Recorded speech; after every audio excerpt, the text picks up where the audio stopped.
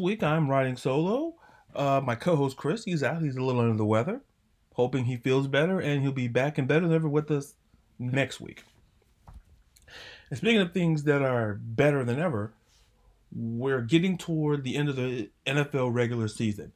And it's been up and down, a lot of, COVID, a lot of games being played on days of the week that I never thought were possible.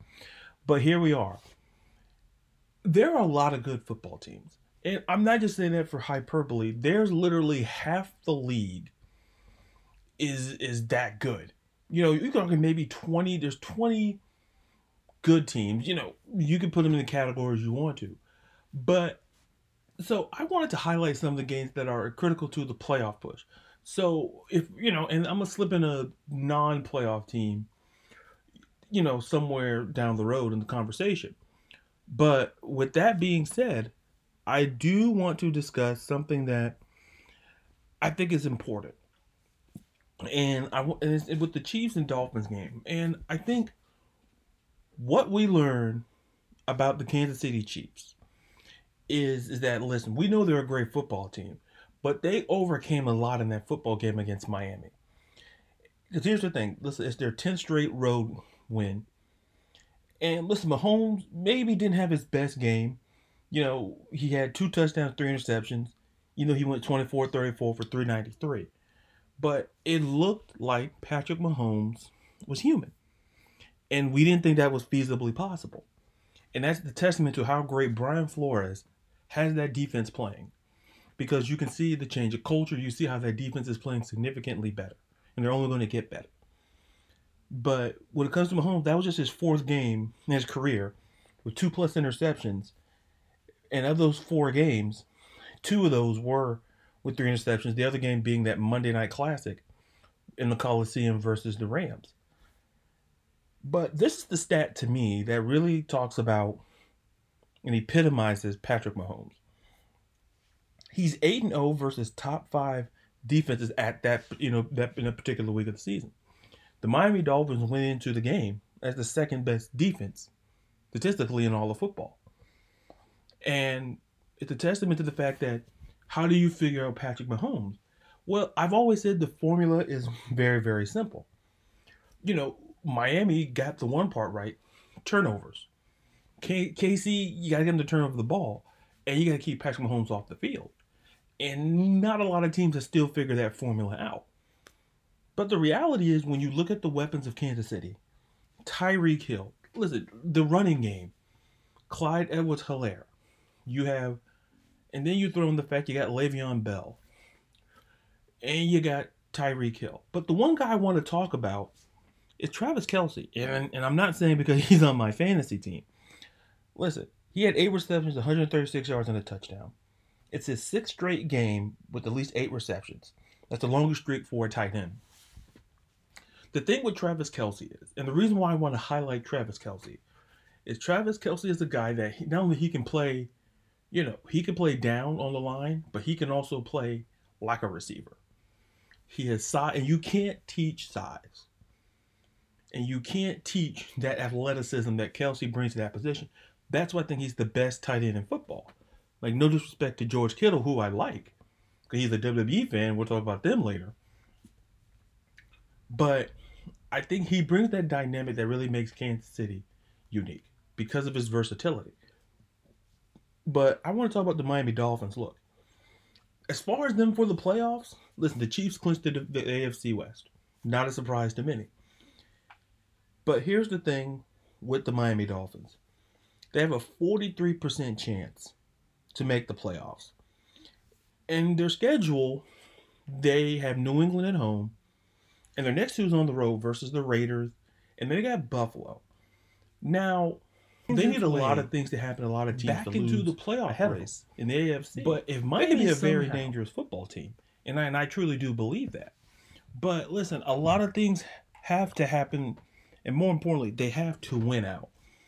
And like I say, 2 of the 3 games are very winnable.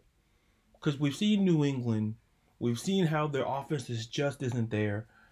That Raiders defense just isn't there. For Buffalo, they could be resting players because remember with the format now, only the top seed gets a bye. So so really, you want to rest up because essentially you got to play in the wild card round. So that's an element to think about. But Miami have to take care of business and win. Speaking of taking care of business, the Arizona Cardinals went on the road. They flew cross country to beat a very good Giants football team. And listen, they had 8 sacks, and 5 of those belonged to linebacker Hassan Riddick. And throw in the fact that he had 3 forced fumbles.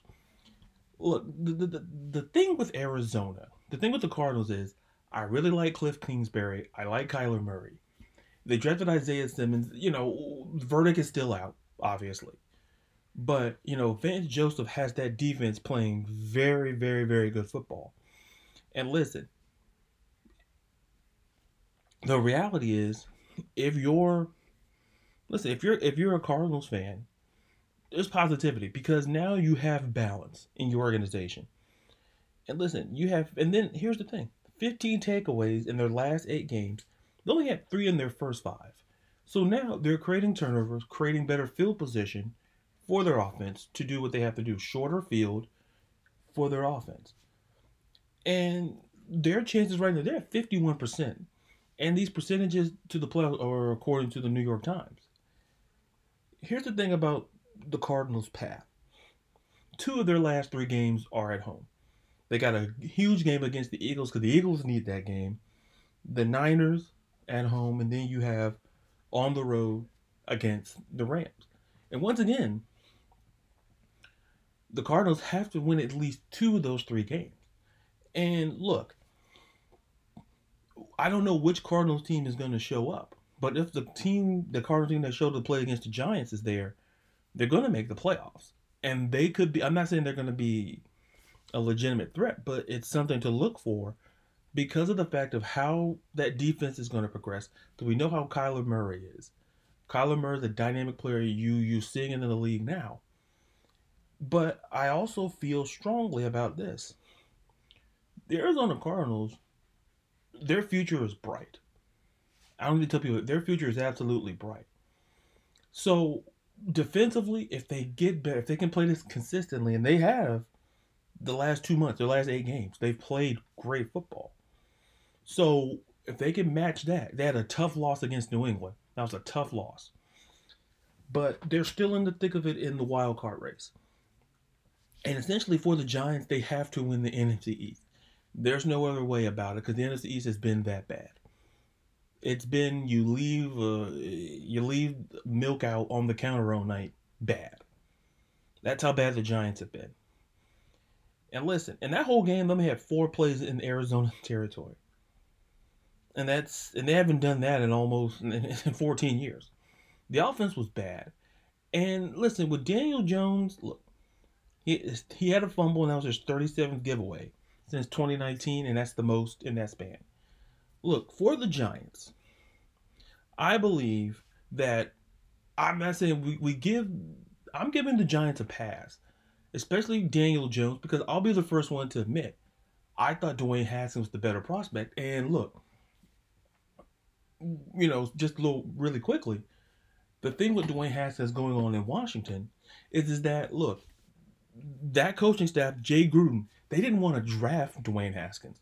So Dwayne Haskins was drafted to a team that didn't want him, and they had to start him because he's a first round quarterback, and it hasn't worked out. And then new regime comes in with Ron Rivera, and it soured really quick on that front. So now, where do you go from there if you're watching a football team? And if you're a Giants fan, where do you go with Daniel Jones? Because I believe, from what I've seen, I'll be the first guy to admit, listen, he could be the guy, Danny Dimes. But listen, a healthy Saquon Barkley is the key to this offense. You get a healthy Saquon Barkley, maybe in the draft, look for another skill position player, preferably receiver, shore up that offensive line, and that defense maybe add someone in on the back, on the back end. You know, the rebuild's going to be quicker than you think because it's the NFC East. So if they make those changes, listen, this year may be lost, but there's a future for the Giants. And speaking for the future, look, when I saw that Vikings and Bucks game, you know, I look down the road and I go, well, I knew Minnesota was rebuilding, and I'll admit they played very well. Listen, here's the problem, and it showed itself when they played Tampa. Listen, they allowed 6 sacks. They're having problems with that offensive line. There's problems on that offensive line. And the reality is, listen, they run the ball well. They had a time of possession. Look, they had it for 39 minutes to Tampa's 20, to almost 21 minutes. So it looked like Minnesota was going to win this game, and then Dan Bailey missed some big kicks. And people say, well, if they made those kicks, they would have won. And I don't necessarily think that's true, because then you're hinging on the fact that Minnesota's, then you're it's a lot of factors. I don't necessarily think those kicks would have got them there, because the reality is a lot of things would have had to fall into place. But here's the thing, going and shifting to Tampa. Listen, Tom Brady is 15-4 in his career after a bye. When I look at this Bucks team, listen, they have a 95% chance to make the playoffs, because when you play my Falcons twice, and then you have Detroit in the middle on the road, there's a good chance you're going to make the playoffs. And they're scary. Because listen, I know what we saw against the Rams, and I know what we saw against the Saints.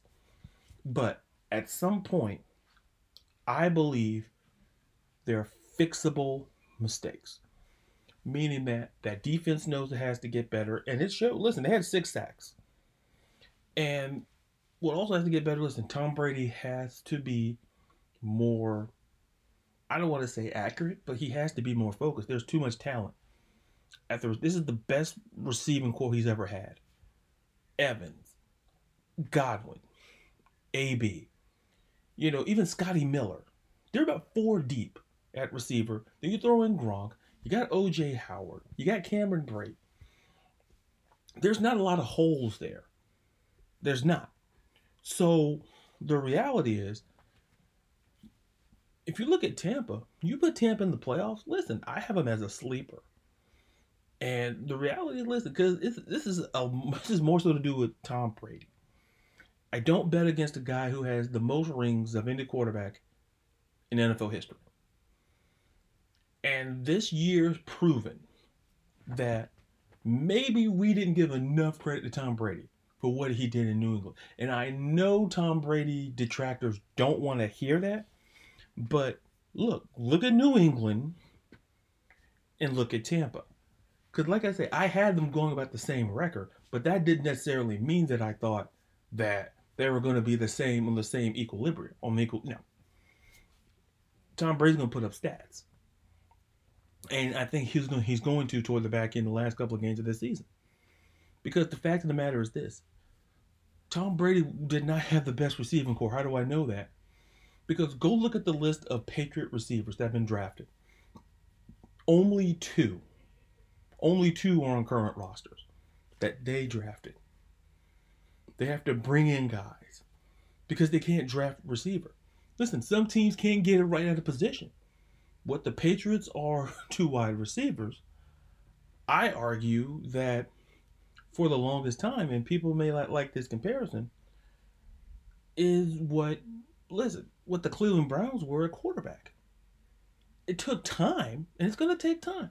Like they got Baker, and they may have a franchise quarterback. Like it's been the last quarterback before Baker was Bernie Kosar, and we're talking the '80s. Some teams can't draft at certain positions. They can't get it right. Go look at the Chargers when they drafted Ryan Leaf over Peyton Manning. It set the franchise back, you could argue, decade and a half until they got Phillip Rivers. They set the franchise back almost a decade until they got Phillip Rivers in the trade for, the Eli Manning, the whole swap. So, in the end, Tom Brady looks right because it's shown that, listen, New England, maybe Tom Brady had a point. And a lot of fans of Tom Brady have a point.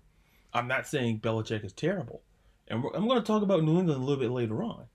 Because At the end of the day, Tom Brady is winning these football games along with a great defense, and this team is built to go to the Super Bowl.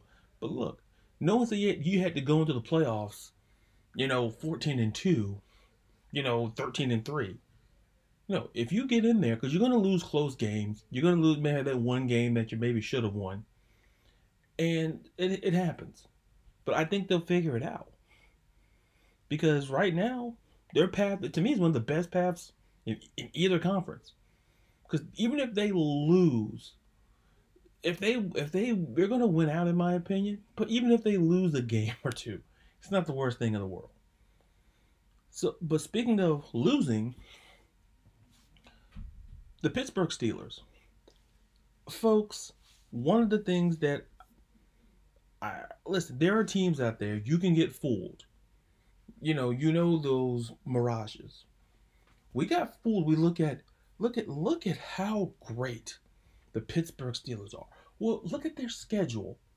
But you dig deeper in the schedule. Too many close games. Too many close games for my taste. Because when I saw them play the Dallas Cowboys, the Cowboys looked like the better team for 75% of that game. And because Pittsburgh was hanging around, and because Dallas is Dallas, Pittsburgh won. Like let's be clear on that particular front. But here's the reality: they can't run the ball. Big Ben only had 187 yards. He had 2 touchdowns, 2 interceptions. They only had 47 yards rushing, and they've only had 5 games this season when they ran the ball 100 yards or more. And mind you, we're in week 14, and most teams listen. Worse teams can run the ball than the Pittsburgh Steelers. People say, well, scheduling matters and Buffalo's defense is good and so is Washington's. I get that. But good teams have to find a way to run the ball. They don't trust the run game. And maybe it's an air of confidence, by the coaching staff to say, listen, well, we have to win by throwing in the air. And I'm not going to sit there and say that's a fallacy. I'm not going to say that. But what I will say is that, listen, running the football, it's about blocking. It starts up front. It starts up with creating gaps. Creating that gap. Creating the plays to get swing rights and swing left. But they can't do that. And what's happening is, and this is the point I'm going to make, is that this is where I say, and it's not a knock on Big Ben, because when Big Ben was drafted, you didn't see a slew of great running quarterbacks or quarterbacks who were able to move out of the pocket. But the reality is the Pittsburgh Steelers, if they had a guy like a Lamar Jackson, or they had a guy like like a Kyler Murray, the Pittsburgh Steelers would be a Super Bowl team. Because the thing with Big Ben, teams know he's a sitting duck, and they're gonna blitz. And Big Ben's a veteran; he knows to get the ball out. But listen, the reality is that when teams know you can't run, their defensive game plan becomes simpler. So the reality is, instead of playing, maybe, 7, 8 in the box, well, they can have extra. They can have extra corner, extra safety, because basically they're telling you, well, listen, if you beat us, we'll let you beat us with the run because we know you can't run. And that was very reminiscent of Alabama's defense. Alabama's one flaw for years defensively, and I remember when they played Texas A&M and Johnny Manziel in College Station, and I just remember how they spread it out Alabama's defense, and they darn near lost that football game.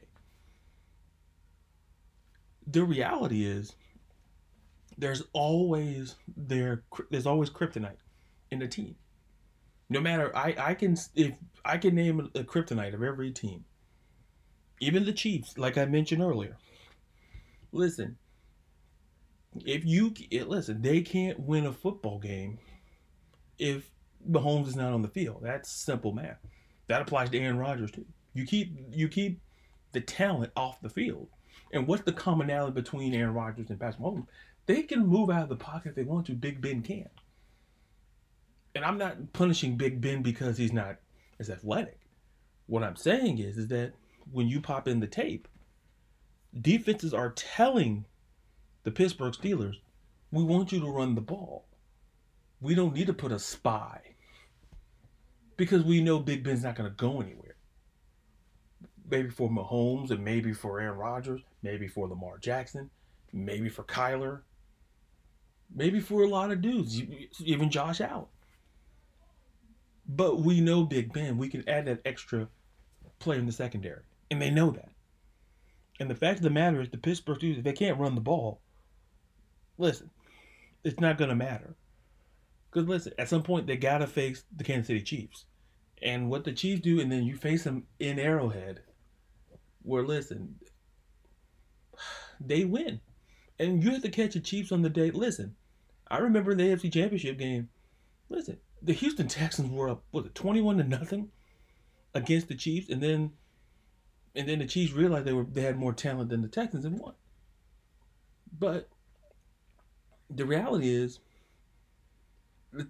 the offense capable of Pittsburgh to run? Because you can run against Kansas City. You really can. But why? Because, listen, they know you can't. And speaking of things that can't happen, listen, you look at Buffalo. It seems that they can't be stopped. Josh Allen can't be stopped. One of the things that I said for them to get better before the season started was you had to cut down on the bad throws. He had to become more efficient of a passer and utilize his talent. And he did all three. If you look at his bad completion percentage compared from this year to last year, it's dropped because, offensive coordinator Brian Daboll has done a great job of getting him to play his game. And I'm going to reinforce that soon. Listen, you're an offensive coordinator. Your job in there is not to make a quarterback something that he's not. You make him for what you see he can be and utilize it to the max. That's the reality. And at the end of the day, when you look at Josh Allen, his size, he's become more accurate, and it helps that the front office went and got him Stephon Diggs. They got Cole Beasley, John Brown when he's healthy, and then they got Gabriel Davis from UCF. There's talent on the edge on this offense. So, and this defense has just been Tre'Davious White, arguably a top 5 corner in this league. You got Jordan Poyer. So, listen, there's talent. And it's a credit to Sean McDermott. But listen, you just let your quarterback be a quarterback. This is why I always say, and I've come around the idea where it to a degree, it does not matter if your coach is offensive or defensive minded. But when your coach is defensive minded, we think, well, they pound the football. Nick Saban was the same way. Before Tua, Alabama didn't have, wasn't known for airing it out. But when Tua came, and Nick Saban said, well, wait a minute. I'm going to maximize what he is and not make him something he's not. Tua's not a guy who's going to hand the ball off 30 times to the running back. That's not his game. And Sean McDermott realized Josh Allen is not going to keep handing the ball off in the backfield 30 times a game. That's not his game. Handing off to a Zach Moss or, that's not his game. You utilize and you maximize what you have in the backfield. And that's exactly what they've done. So, speaking of maximizing talent, listen, I want to talk about Baltimore. And I apologize on last week's episode because I was very hard on Lamar Jackson where he can't read zone defenses. He's not a pocket. I put him in the box. And I apologize.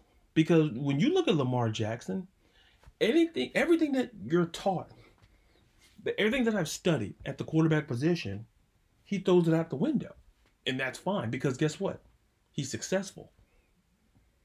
And I heard a lot of people when I put out Greg Roman as a potential head coaching candidate. Oh, his playbook, oh, he runs simple play. Listen, go look at go look at Greg Roman's career as a coordinator from San Francisco and now in Buffalo.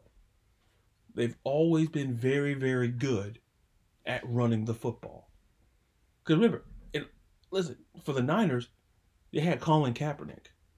So Colin Kaepernick, I'm not saying Kaepernick and Lamar are the same, but you maximize the skill set. Lamar Jackson may never be a guy who's going to lead the league in passing. He may not be in the top 15. And that's fine as long as he's winning. Listen, if I showed you a quarterback stats 11 and 17, 163 yards and a touchdown, that's not great quarterbacking to a lot of guys. But throw in the fact that he had 9 carries and 124 yards and 2 touchdowns, you're looking around like, but wait a minute, this guy accounted for 287 yards of Baltimore's offense and 3 touchdowns. And by the way, it was the second game in his career where he had 100 passing yards and 100 yards rushing. His second game. That's how good he is. And you can't put guys like him in a box. The position is ever changing, and you can't put him in a box like that. The simple fact of the matter is Lamar Jackson is what we used to say about Michael Vick, where it's like the cheat code in the game. Because listen, as someone who grew up a Falcons fan, in fact, I still have a Michael Vick jersey. What I liked about Michael Vick, I didn't expect him to, make the biggest plays with his arm, but he made plays with his arm, and because why? His feet allowed him to do it. It was different, and mind you, Michael Vick, which at what 20 years ago, 2001, first overall pick. So no one saw then 20 years ago what we have now, because that now what Michael Vick doing is what a third of the quarterbacks are doing. That's what teams are looking for. They're hiring coaches revolving around guys can do what Michael Vick did and what Lamar Jackson is doing. So when people say Greg Roman's not a great candidate, I told them, well, you need to look at the numbers and look at the eye test. Because at the end of the day, we can argue about, okay, he can't throw the ball. Well, guess what? He doesn't have receivers. So if they go out, because their best receiver was Dez Bryant, and he was nowhere near Cleveland. Okay? So the reality is, you saw in that game, down the stretch, moving up the pocket, makes the play to Hollywood Brown, makes that big throw to Mark Andrews, rolling out. That's Lamar Jackson's game. And you just have to let Lamar be Lamar. Just let him be who he is. And at some point, listen, he'll get better as a passer. But if teams can't figure him out and they can't stop him, why are you going to try to make him something he's not? That's exactly who he is. That's just like basically saying, when you look at Dennis Rodman, don't change Dennis Rodman. Phil Jackson never tried to change Dennis Rodman. Phil knew what made Dennis Rodman great. He was great defensively in the paint, and he got your rebounds, and he was an enforcer.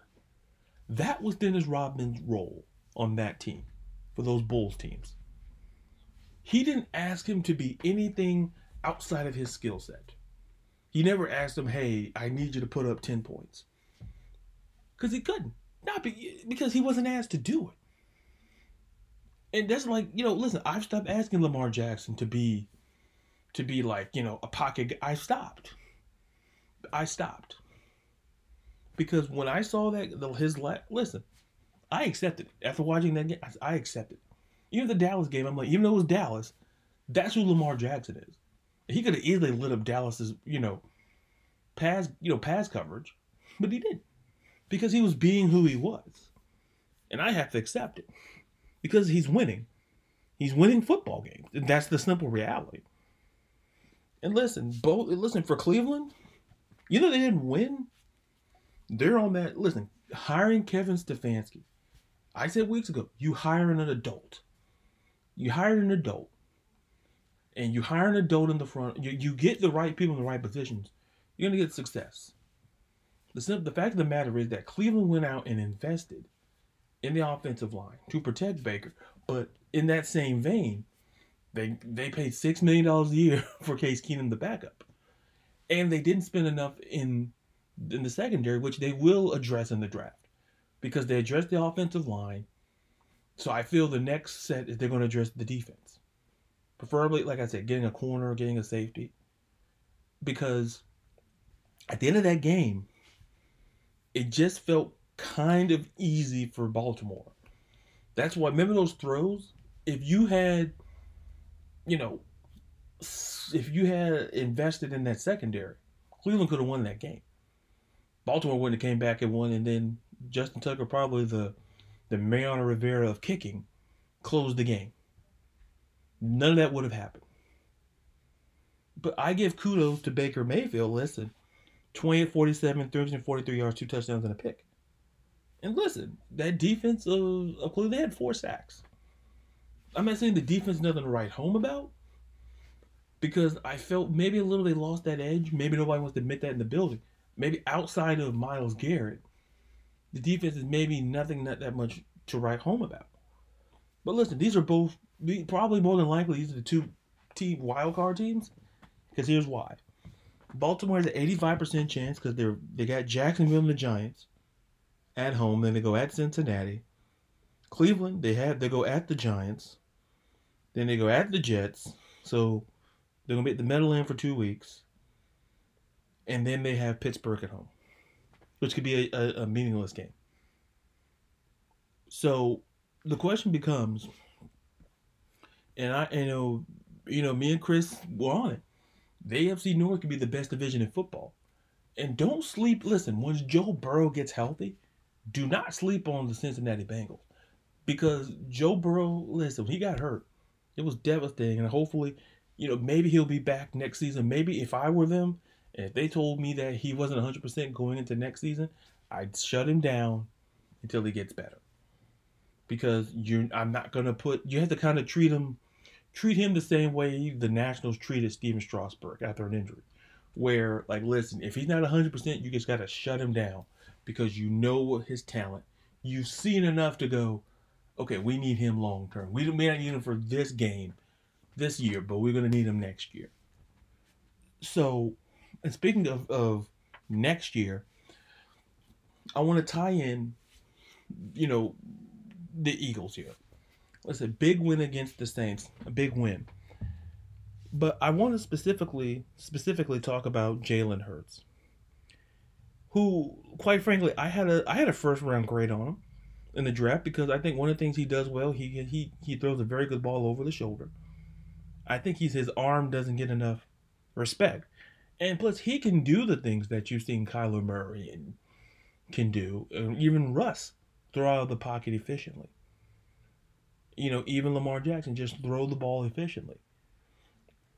Listen, Jalen Hurts went 17 to 30, 167 yards and a touchdown. But he also had 18 carries and 106 yards. Listen, the Eagles scored 18 or more points for the first time in the last 5 games. And by the way, they had 246 yards rushing. That team looked like a team we haven't seen in a long time. And you can hear reports in the locker room that Jalen Hurts brings a different sort of energy. He brings a different sort of vibe into that locker room and that starting lineup. Because here's the reality. I was a believer in Carson Wentz, but after I saw that game in Green Bay, I'm like, okay, he's done. He's done. Maybe that game, maybe even the game Seattle, we had him at Lincoln Financial Field, he's done. I think you've seen the best of Carson Wentz in Philadelphia. Does that mean that Carson Wentz is trash? No. I feel this is what happened. I believe that Carson Wentz was invested in. So, and people say, well, Nick Foles wouldn't have turned it around. Let's just be clear. Go look at the Bears. Nick Foles can't even really beat out Mitchell Trubisky. So let's park the brakes on Nick Foles. Let's park the brakes on that. Good dude. Let's pump the brakes on it.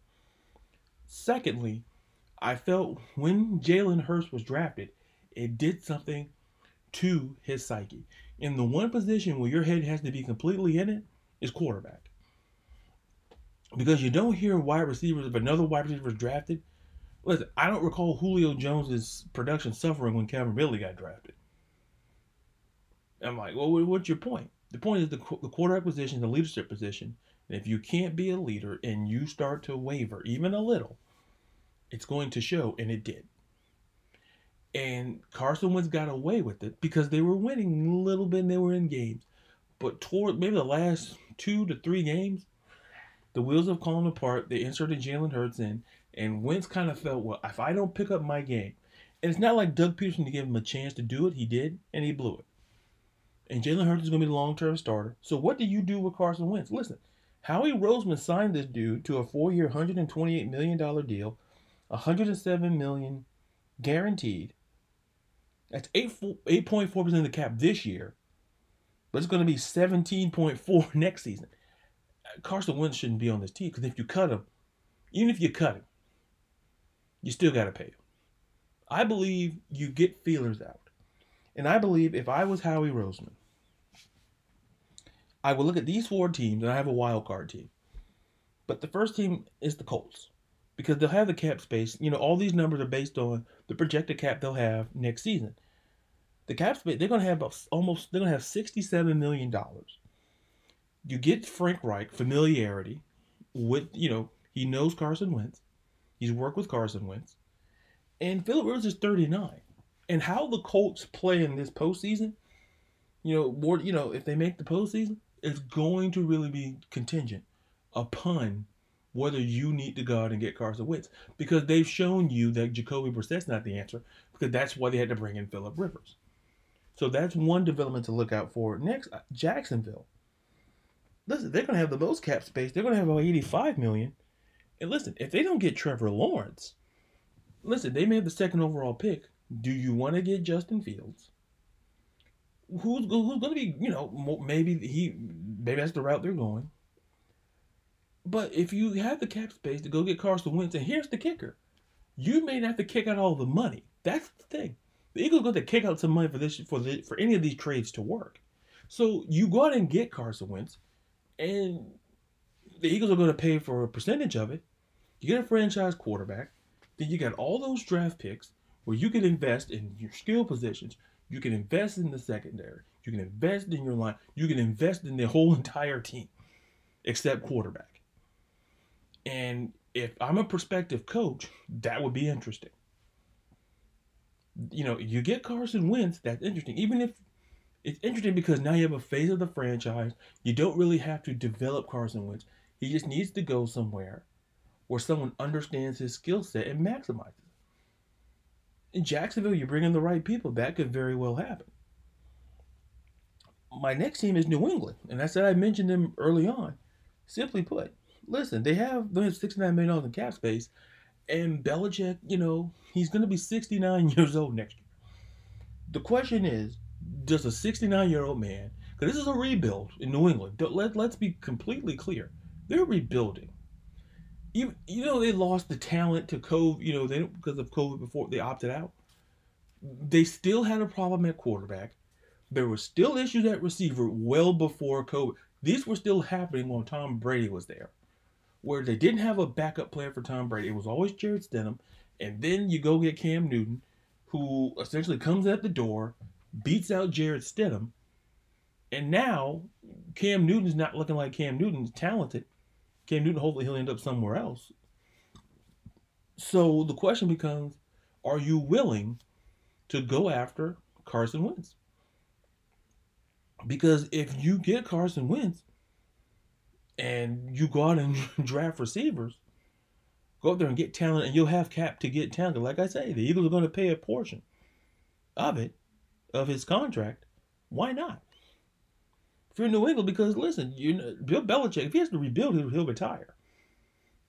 I believe that. Because, listen, he's 7. A rebuild takes about 3 years. He's going to be in his 70s. Do you want to... Listen, I'm not trying to be ageism here. I'm not trying to, saying he's too old, for the rebuild. But the reality is, does Bill Belichick have the patience to do a rebuild? Because if you really think about it, he's never really had to have a rebuild, except for the first year he got there. He never had to really rebuild. A guy's had 6 Super Bowl rings. Been to not he hasn't rebuild in 20 years. Let's face it. Does he have the patience for it? Does he want to rebuild? That's the penultimate question.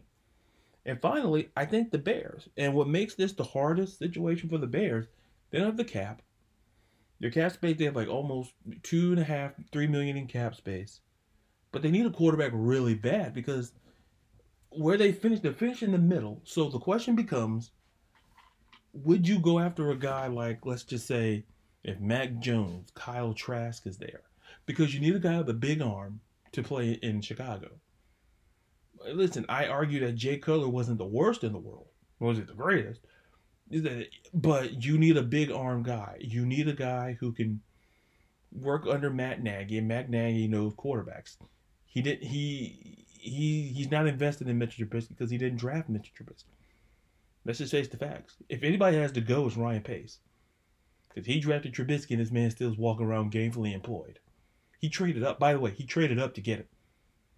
He didn't just sit there, in a position like, okay. No, he traded up. He mortgaged the future for Mitchell Trubisky. And somebody has to fall on the sword. Because you bring in Matt Nagy. If Matt Nagy can't fix him, who can? He's a good backup, but he's not a starter. If some way the Bears, and listen, the reason why they can't get him, because they're two highest paid players on the defensive side of the ball. And that's Kyle Fuller and Khalil Mack. That Khalil Mack trade, remember, the Bears gave up a lot. So what do they have in assets? That's Ryan Pace. And listen, you got Khalil Mack, but defense was never really your problem. It was always quarterback. Now, you're in cap purgatory, and you don't have a quarterback. I don't care how great your defense is. This is not the '85 Bears where you can, listen. Your defense carried you. No, you need a quarterback now. And Jim McMahon was a good quarterback, but Jim McMahon couldn't win a Super Bowl in this era because you need talented quarterbacks. And then once again, I don't. It's not dissing Jim McMahon. I really like Jim McMahon, but that's the fact of the matter. And the wild card team that I think is interesting is the San Francisco 49ers. But to me, you run across two major problems. Jimmy G, he's 22-8, and he accounts for 14.75% of your cap. Those are the two problems. Because I get it. When you watch Jimmy G, he can say he's 22-8. But is that in the product of of Kyle Shanahan's offense that his father ran in Denver to great success? That run block, listen, Tevin Coleman, Jeff Wilson Jr., Raheem Mostert, and up front, offensively, great offensive line. Jimmy G was a product of that. He was the guy just taking the snaps.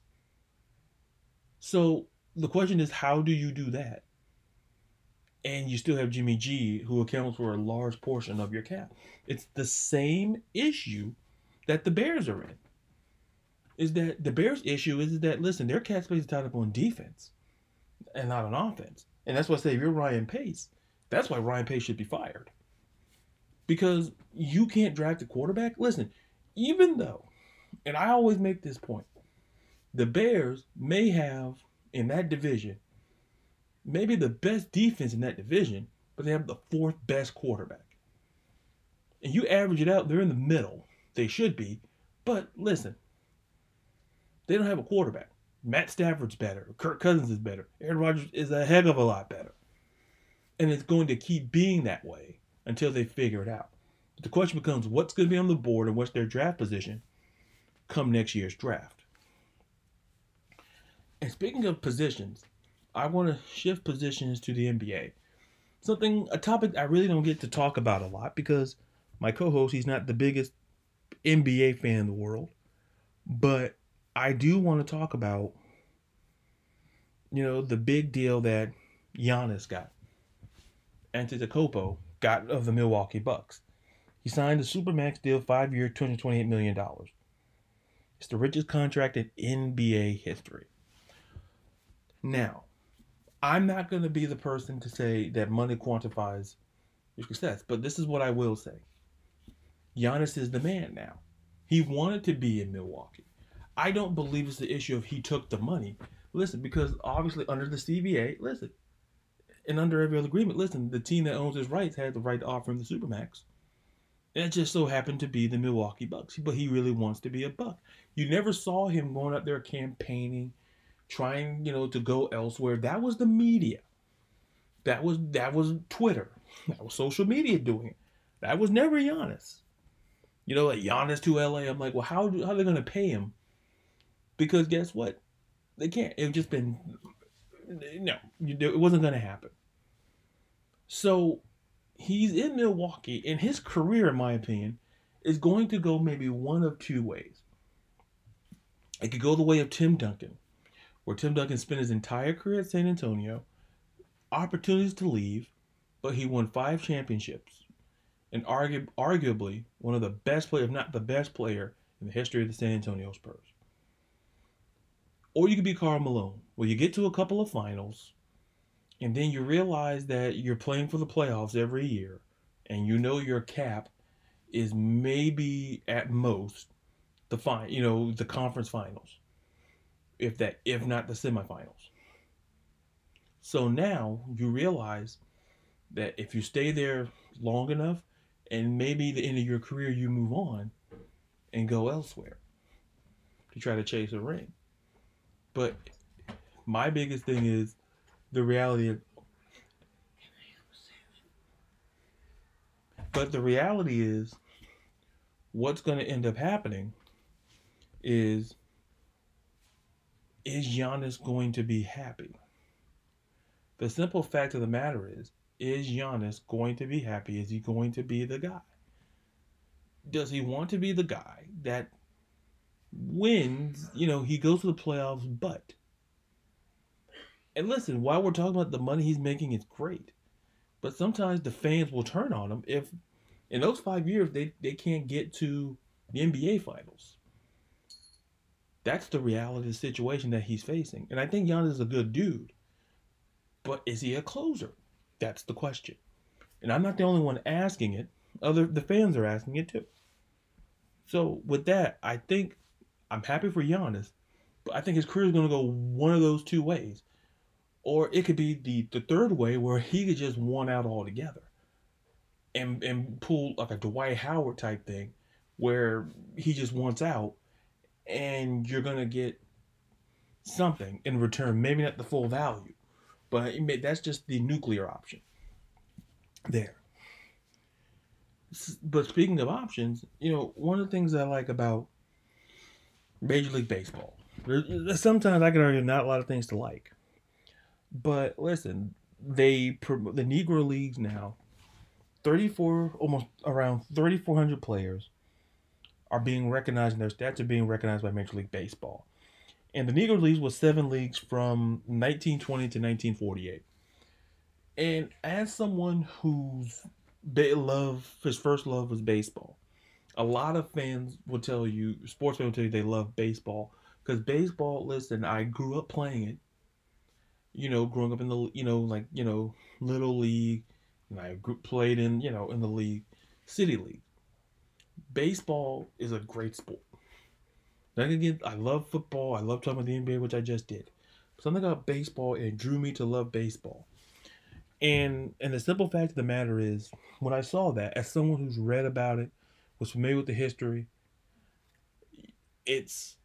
I was happy. And then when Bob Kendrick, I think it was recognition for him because he kept it alive. He kept the Negro League alive. He kept the names like, Buck O'Neil and Monte Irvin and Jackie Robinson, Stretch Buck Leonard, Satchel Paige, Josh Gibson. He kept those names alive.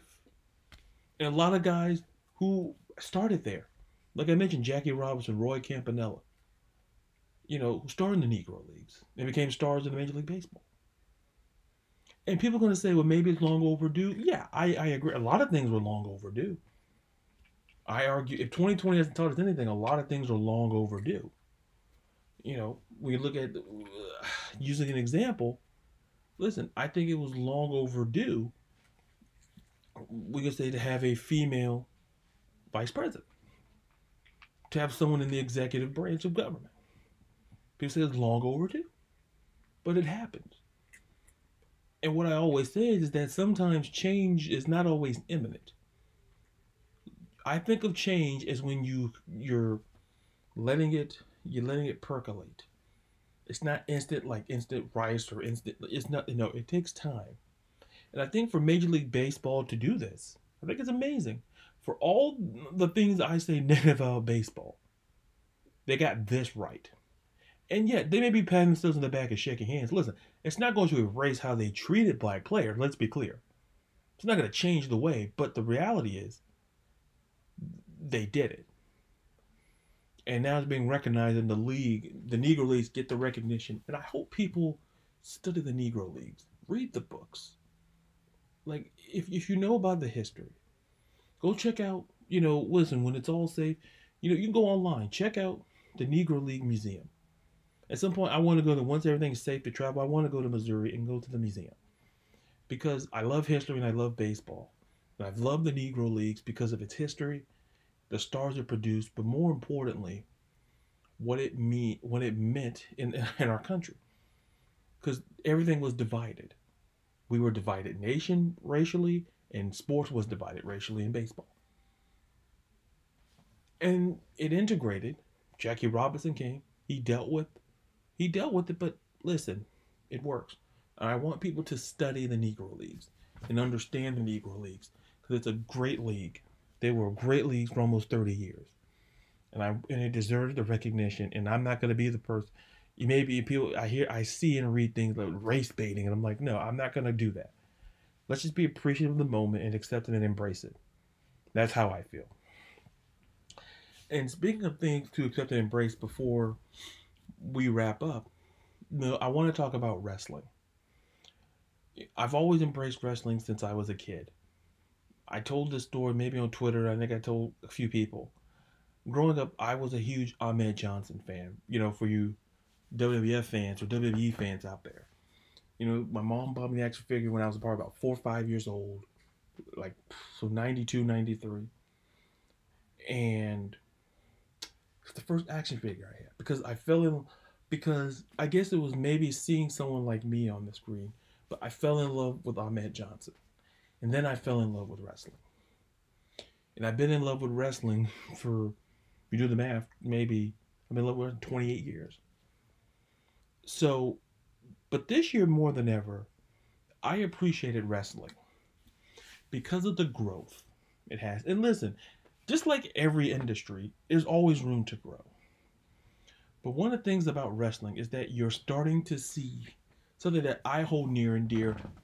Women's wrestling become the forefront in a lot of these industries. Because back in the day, WWE fans, will admit, listen, a lot of fans saw it as when the women came in the ring, it was it was the bathroom break and there were 5-minute matches. But now those 5-minute matches become main event matches. They become must see matches. And I'm glad to see because I love wrestling, but seeing women's wrestling grow. 2020 saw it grow. It's grown every year, but to see it this year, to see the shine that it's getting, and I think seeing Sasha Banks and Bayley, and I write about this in my Slammies predictions for the podcast article. I talk about, give up my Slammies and hint, hint, they're on there because when the whole pandemic happened, what was WWE going to do? They had plans, but they pushed to arguably at that moment the two best superstars they had, man or woman, at that time. At that time, they pushed Sasha Banks and they pushed Bayley. They pushed them as a team. Think about the storylines. They were tag team champions. each were individual champions, and and listen, one has the belt to this day, and Sasha Banks. They were the story of the summer. They were the story of the listen. When when WWE needed storylines and stars, Sasha Banks and Bayley were somewhere in the epicenter of it. They were somewhere around, if not the focal point. Who started Raw? Who started SmackDown? They even went on NXT. They crossed brands. So women's wrestling has evolved more in 2020. What I also like is that now we appreciate how many great brands they are. Listen, I'll always watch WWE, but now I watch Impact more. I watched Impact. I'm watching it more. I'm watching more AEW. I'm watching AEW. There's a lot of folks. For those on wrestling Twitter, one promotion is they're if you really sit down there, they're all the same. Maybe they're run differently, but they're all the same. You focus on the talent and how it's used. Don't focus on what's not there, focus on what's there. Because remember, someone who WWE promoted, Roman Reigns, was not there. He didn't show up until SummerSlam. SummerSlam was in August. So let's think about that. And when the pandemic hit, what about March? So you think about that. For 4 months, almost 4 to 6 months, there was no Roman Reigns. But that's why I say Sasha Banks and Bayley carrying the torch. Wrestling can survive. Wrestling, you can build around one person, but you need a great core to make it work. I don't care what companies or what business it is. You need to have that. And listen, I understand when people say, well, you know what, Ladarius? What I don't like about wrestling is how talented, and I get it, but I'll give you a clue. I guarantee you, in any promotion, you ask me what's wrong with it, it's storylines. Because you need someone who understands the wrestler. Once again, something I said all the way about quarterbacks is very applicable here. Is that knowing somebody's skill set, knowing their talent, and maximizing it. That's what great storylines are about. It's about maximizing the talent of the individuals you're using in the storyline. Why? Look at the Roman Reigns Jey Uso story. Look at you know what that story. You maximize Roman Reigns and you maximize Jey Uso when it worked. It's understanding what Roman Reigns could do. Because listen, remember, we were criticizing Roman Reigns because remember he got dissed in the ring by John Cena because he couldn't talk on the mic. Now Roman Reigns has turned into maybe one of the better talkers in the company. Why? Because they knew something that we didn't know. Taking time off. Listen, they knew his skill set. They knew it was in him, and you're seeing it, and they're reaping the benefits. The fact of the matter is, I'm overall impressed with what I'm seeing, and I hope many of other people are as well. So, with that being said, before I close, listen, understand about wrestling is there's certain things that belong. Listen, us as fans, we belong because we appreciate the wrestlers and they appreciate us. Things that can go away, stop sending mail to other people's homes and stop cyberbullying.